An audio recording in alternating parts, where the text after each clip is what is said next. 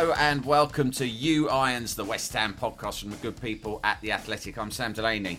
Thanks for joining me. As always, I am joined by Rashane Thomas from The Athletic, their West Ham correspondent. How you doing, Rashane?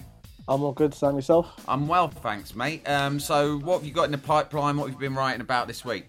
This week there's an interview on the site with former midfielder Antonio Nocerino, who was at West Ham for 6 months. So he spoke well about his time. He said Allegri used to watch him at West Ham games all the time as well. He spoke really well about that. So check that out. Also another piece on the site, a young player called Daniel Chesters, really good player, one of the top talents in the academy. And West Ham are trying to tie him down to a nil deal. So that's one to check out for. And also this week is Mental Health Awareness Week.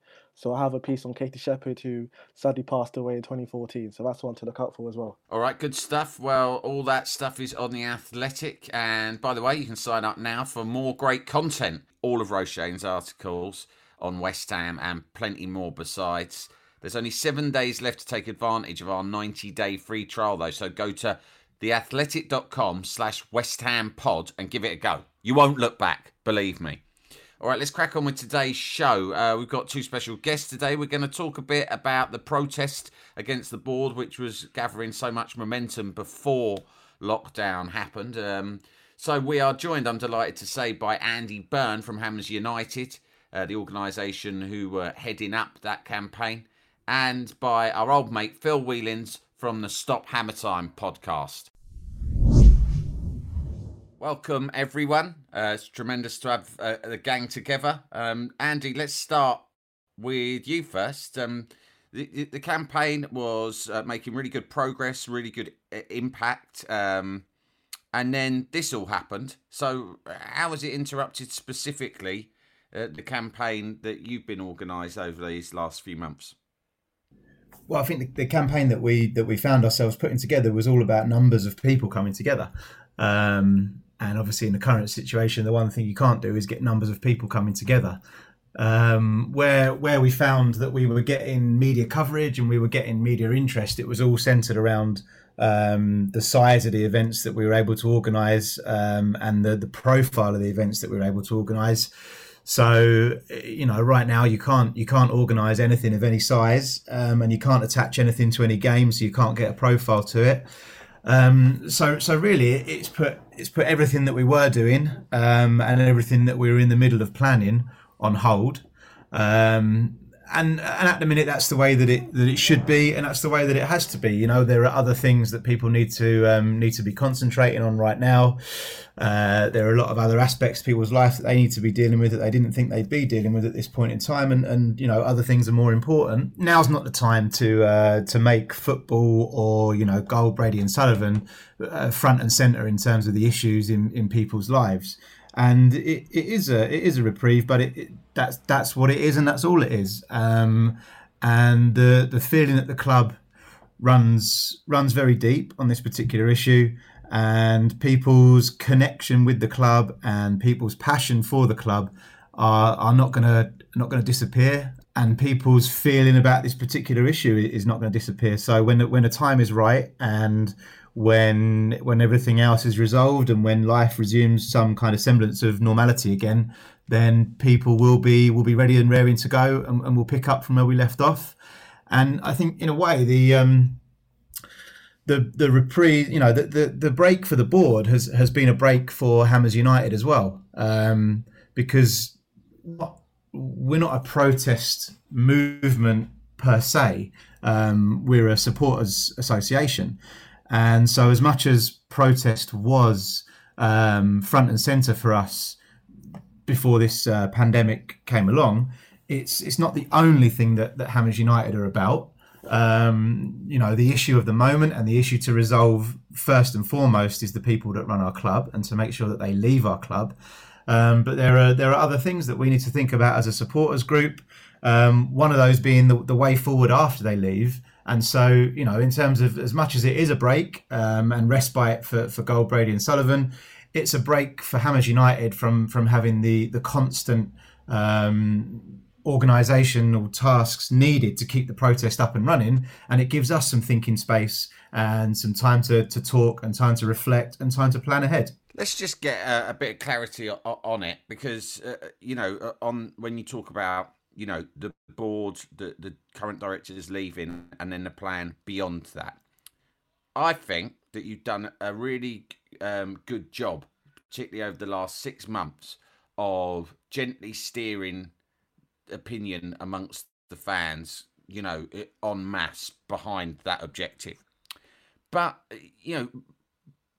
obviously, you can't just ask for a board who own the club to leave. So what do you think the most realistic end game is here? Are you trying to encourage them to open their minds up more to potential buyers of the club? Are you, is the second best thing that they continue to own the club but step away and put other management in charge? What for you are the best scenarios? I think you're right in what you say, in that to get people on board and to get mass direction, you need a very simple message. And again, I agree with what you say in terms of the fact that we didn't start out with that message of GSB out.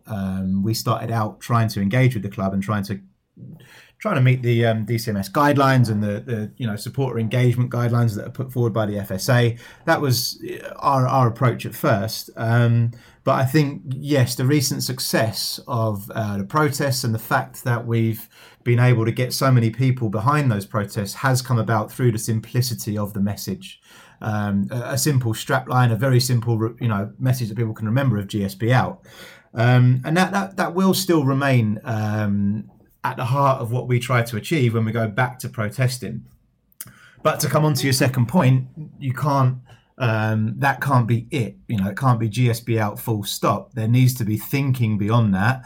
And that is where there are a number of options, and where, the message may get somewhat diluted or perhaps, you start to filter in different opinions as to where this should go. So I think we've got to a place now where no one really gets in touch with Hammers United and says, these people are fantastic. We love them at our club. We think they've done a brilliant job. We can't believe you want them to leave. No one really gets in touch with us and says that. What we're up against, I say up against, but what the question that comes our way most often is really the question that you've raised, which is, well, okay, we understand that they're not great.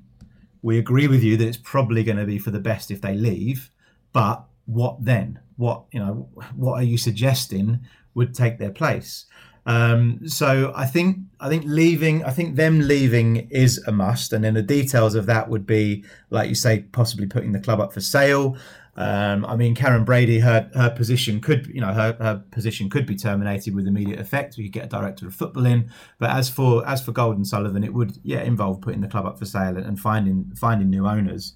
If you look at the situation at Newcastle, we have to be very cautious, don't we, about what we wish for, because if we make the situation for Gold & Sullivan so uncomfortable at the club that they think, do you know what, let's just take an offer.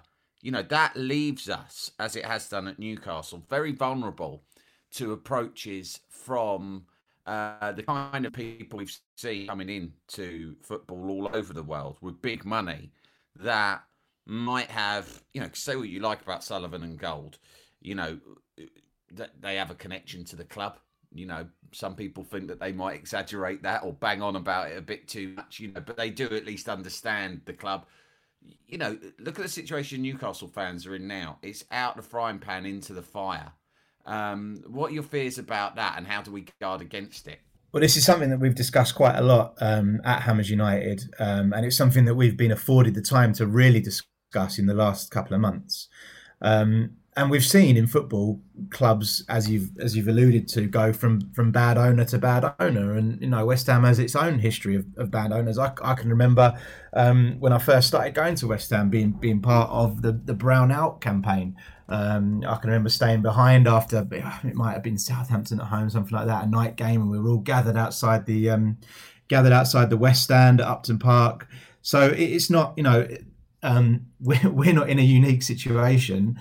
And there's a multitude of examples of bad owner to bad owner and clubs being destroyed across the league. So I think we've started to think a little bit philosophically about this at Hammers United. And so the way we feel at the minute is that football has, through its popularity, has created its own problem. So football is hugely popular, and the fact that it's hugely popular and the fact that it's so unique as a game, it has such euphoria within the game, it has such connections for people to their local area, it has such a sense of community. The fact that it is so popular has led to the fact that it's an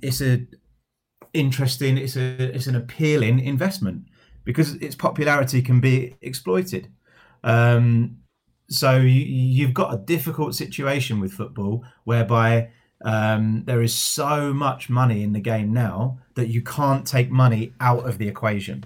So you can't live in that idealistic world where you say, right, we just want owners who purely do everything for the good of the fans. Never mind about their money. We don't care about that. You can't say that. So go on. Yeah, you're right. It's very attractive. The Premier League is abundant with money and opportunity. Our club in particular has this wonderful situation with the stadium. Why hasn't anyone come in for this club? I don't understand it. I mean, look at this club. It's right slap bang in the centre of London. It's got fans. It's got heritage. It's in the Premier League. I think first of all, we don't know for a fact that nobody has come in. But I think when you talk to people who work at the club, they do talk about it not necessarily being a particularly productive and happy and all's well culture at the club. And I don't know how attractive that is for an investor in its current state. And I also don't know what Gold and Sullivan are asking for the club. I mean, they have kind of put out some relatively ridiculous valuations of the club in the past. And I also don't know whether somebody would come forward for something that's not for sale. But to come back to what I was talking about, I don't think you can have that idealistic, perfect ideal of fans owning and running and being involved in everything, because in the modern day football, you do need some sort of rich investor. It's the way the game's gone. It's such a lucrative game. And to keep up, you need money to be put into the club.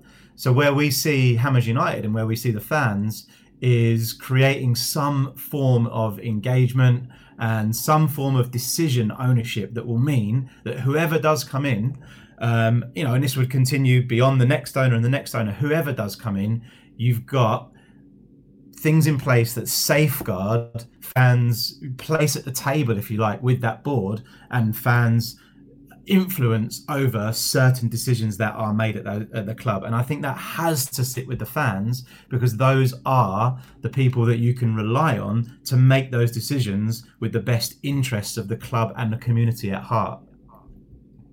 Andy, about 2 months ago, I spoke to you about fan engagement for Peace and Athletic. Mm-hmm. You mentioned, the 50+1 model in Germany. For listeners who don't know what that is, it's where it ensures that club's members retain the majority of their voting right. And you also mentioned you've been in discussion with other clubs, just like asking for feedback. So what's the dialogue been so far? So far we're very much in the exploratory phase, where I'm trying to speak to as many people outside of Hammers United as I can to get context, to get advice, to get background experience, to see what people have investigated before, what's been done before, to try and find out what would work for us here at Hammers United and what might work in the UK in general. So I think what it comes down to is that fans and true representations of fans need to be involved in some way, shape or form in the decisions that affect fans. Now, the 50+1 model allows fans in Germany to have that effect. Having investigated that, I don't think it would be something that I don't think we could mirror that in the UK, just because of the way that is kind of embroidered with the culture in Germany as a whole, and the way that reflects some of how other businesses in Germany are set up, and how some of their legislation is set up as a whole to allow that 50+1 model to work. But the outcome of the 50+1 model is the important thing. So the outcome of the 50+1 model is essentially that fans have ownership over certain decisions. So the heart and soul of a club still sits in certain aspects of the club, still sit within the community. And that's really, we've got to find an equation. We've got to find a solution that works in England to ensure that the game is not completely taken away from the community that it is supposed to sit with. You know, you pick any topic, anything. You know, you could say VAR, for example, on a much wider scale. That is something that, if you look at it in a pure money sense, it's going to make the right decisions for the game and make sure that people don't lose their livelihoods because of a referee making a wrong decision. But you look at it from the fans' point of view, and you have to understand that euphoric moment of a goal being scored is one of the things that is so special about football, and one of the things that you don't get in pretty much any other sport in the world. So to come in with a purely business point of view on football and say, right, VAR is the right thing to do because of a money point of view, you can't make those decisions in football on a purely business stance. You have to have somebody sitting there at the table from a fan's point of view saying, but hold on a minute, the reason this game is so special is its connection to the fans. Phil, what do you make of this? What do your listeners, obviously, you host the Stop Hammer Time podcast, been going for a long time. I mean, what's been your view on all of this? Certainly on the Facebook page that goes with the podcast, you hear people obviously sort of angry at Sullivan and Gold, and serially when we screw up inevitably again. Once with Bilic, we narrowly escaped relegation, and then things went wrong with Pellegrini. There's the cry that the manager is not getting enough backing from the board, and quite often, I don't know what that looks like. It seems that they do release money to buy players, and we buy players that sort of don't work out or go back. And I'm sort of reminded of when I presume CB Holdings sold the club to eventually Sullivan and Gold. We were desperate, or a lot of people were desperate. There didn't seem to be many people in the frame. We were desperate for Tony Fernandes to buy it. Tony Fernandes, he's a West Ham fan. Let's get Tony Fernandes in. Well, that doesn't look like it's gone particularly well at QPR.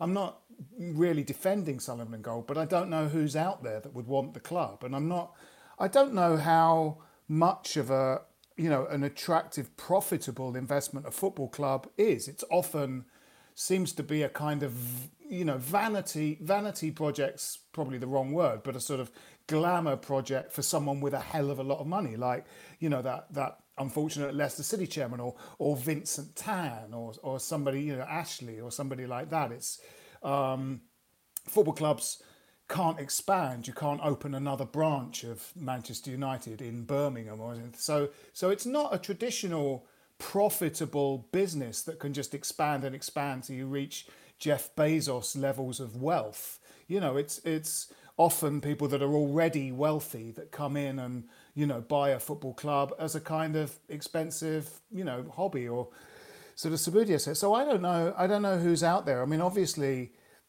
we've said a couple of times in this discussion, the important thing is to get them out and then take it from there. You're not allowed to do that. You can't do that. You have to sell it to someone.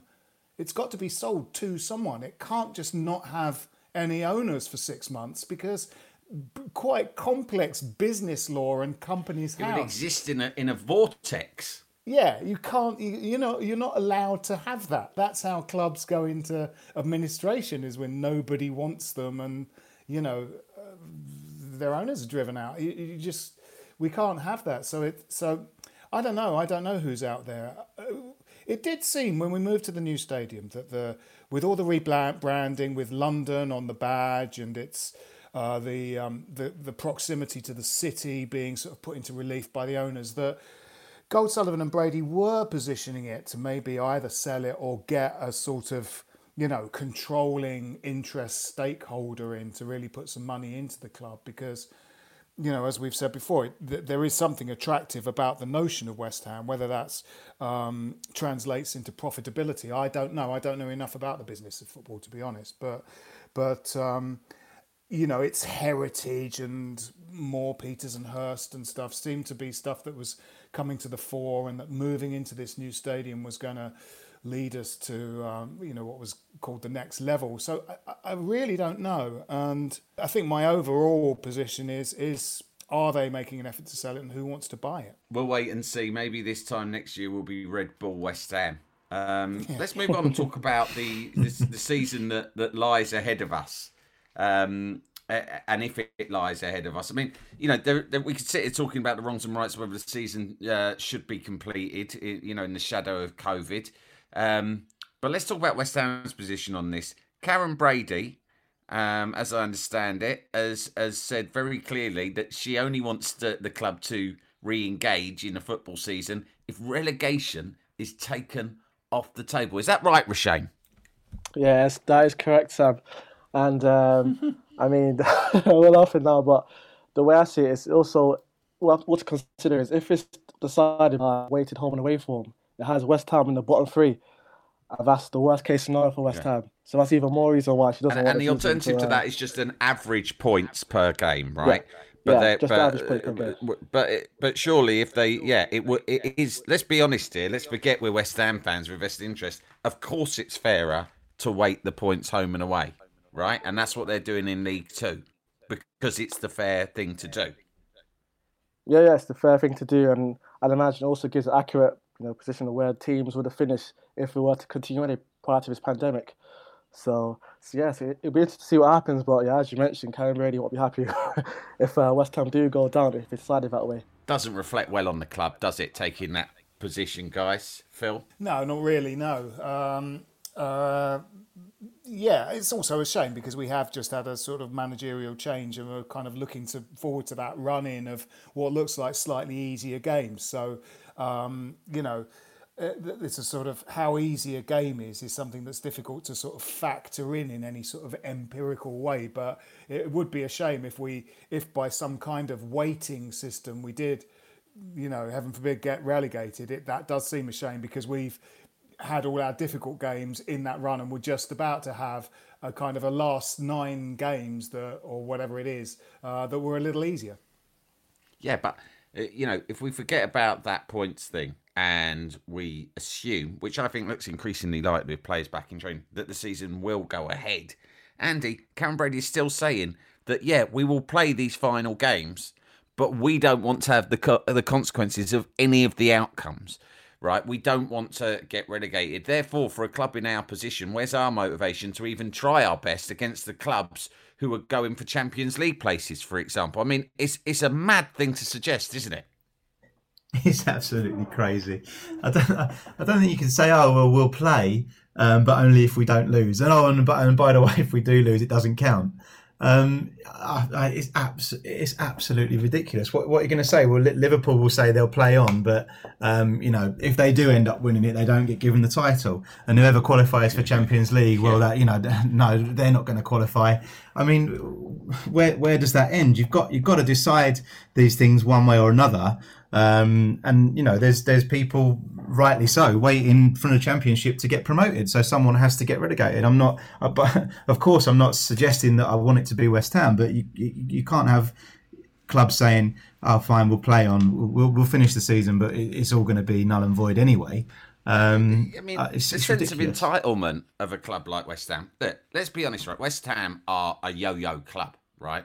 We are, and you enter into every season with the possibility of being relegated. That's what you accept by taking part in the first place, right? Plus, I don't want us to be relegated, but at the same time, I'm embarrassed that as a club, all of us sat here, right, have gone through the hellish experience of relegation before, and we probably will do again. And I like to think that we're more hardened to it than fans of other clubs. And it's like, listen, we'll play the games. It's not ideal, but if we go down, we go down. That's the way it is. We'll dust ourselves off. It's embarrassing to say anything else, isn't it? I think that's what our owners do quite well, is continuously come out and embarrass the club. with with the column in the Sun or their Twitter feed, or demanding an apology from Sky. They are perhaps you put it right, entitled people perhaps who think that certain rules of society and rules of football and rules of business and rules of fan engagement perhaps shouldn't apply to them. Phil, at the moment it hangs in the balance. I've enjoyed seeing players return to training with their hair grown out, which makes them all look much older and much more like players of the 80s that we grew up with. I don't know if you've seen this, but a lot of lads have come back with very ungroomed hairstyles, and it's aged them substantially. Have you seen any of that? I haven't seen that. No, I'd like to see that again. You should Google image it, mate. I can point you towards Roberto Firmino and Mane at Liverpool, who both look like men in their 40s now. Which, as a man in my 40s, it's pleasing for me to see. Yeah. Footballers used to be like that, didn't they? Sort of Ruddock and Irwin and Pallister, all of those sort of Man U players looked like men in their 40s and 50s, and in fact they're kind of in their late 20s. It's a good look to go back to. Troy Deeney has been banging the drum on behalf of players. Yeah, he doesn't want to go back, does he? Doesn't want to go back. Can you envisage a Premier League going forward without the involvement of Troy Deeney, Phil? It's hard to imagine, isn't it? It is. I mean, in a way, for in certain countries, the perception of British football is very much Troy Deeney based. He's seen as the kind of, very much like. He's going to be the Colin Kaepernick of. Everyone will know what Troy Deeney looks like. No one will, there'll be American chat shows doing jokes about Troy Deeney and stuff because he'll be identified with the heroic stand against the tyranny of having to play football. They'll say, what's the point of football, of Premier League football, without a Troy Deeney? Without Troy Deeney, yeah. Rashane, you got your ear to the ground on this sort of stuff. I mean, is there any doubts amongst the West Ham squad? Do you know what the players are thinking?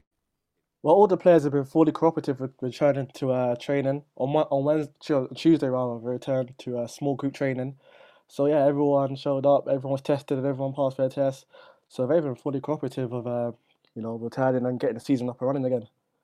And do you know what the hair situation is with any of our boys? I saw a picture of Declan Rice. I mean, he could pass for being like a lead singer of a band, of a rock band, the way his hair's looking these days. But yeah, apart from that, everyone's looking a bit rough, as you mentioned before. And what do we think? Andy, you're looking at the run-in, looking at where we were going with Moyes. I mean, what would be your hopes if we started playing again tomorrow in empty stadiums? I don't know if you watched Bundesliga at the weekend. I did. I found it quite enjoyable, to be honest. I wasn't that bothered about fans not being there. I mean, the way things are at the London Stadium sometimes, maybe the players won't mind playing without, fans in the stadium. I think it'll be an advantage. I think our players are used to fans not being anywhere near them, aren't they? So we've been playing like that for a long time now. On a serious note, before the pandemic, I would have backed us just to avoid relegation. Maybe even goal difference. And so I guess when we come back, all things will be equal for all clubs, won't they? So all clubs will be playing with no fans. All clubs will probably be missing a handful of players through either something COVID related or through a Troy Deeney situation, which I think is fair enough, where he doesn't want to put his little one at risk. As any other business would do, if a certain staff member says, look, I can't come in because I'm shielding, it has to be the same in football, and that just has to go down as an injured player. So I think, all things will be equal when we come back as they were in a different world, but before we finish. So I say prediction hasn't changed, and I'd say we will just avoid relegation. And obviously if we're in the bottom three, we can't go down anyway. It's not allowed. Phil, what do you reckon? Are you confident if we go back to work? Yeah, I was looking forward to it. I thought we were starting to get somewhere. Those last couple of games, I know we lost them, but we played well in them, and I like the look of Bowen, and I think he's got that very attacking lineup in those last couple of games. Looked great. I went to the away games, went to the Arsenal, which we shouldn't have lost really, and Allaire, Antonio, Bowen, and Fornals was quite a kind of formidable attacking force. So I was really looking forward to that run in the games. I thought it was going to be quite exciting, quite good. I don't know. I don't know whether we should. It's just getting so late now. I do sort of think we should write the season off. I mean, these games behind closed doors, it does feel a bit soulless, and it feels like it's just for the money men, really. No, I love it. I love the idea of watching football in these weird stadiums and hearing the players shout at each other. I just want to watch it. I'd rather they did something else, like that the island from Love Island is not being used now because they're not going to do that, and they should send like a couple of players from each club to have a kind of Hunger Games survival sort of trial and Football Island. Yeah, decide everything like that. Do something different. If we can't play football, do something different from football. Okay, well, let's wrap it up with this then. If we are to send 2 players to Football Island, as Phil suggests, to agree the outcome of the Premier League once and for all, who would be the players you'd send? Rashane, let's start with you. Who do you think would fare best in a survival Lord of the Flies type situation?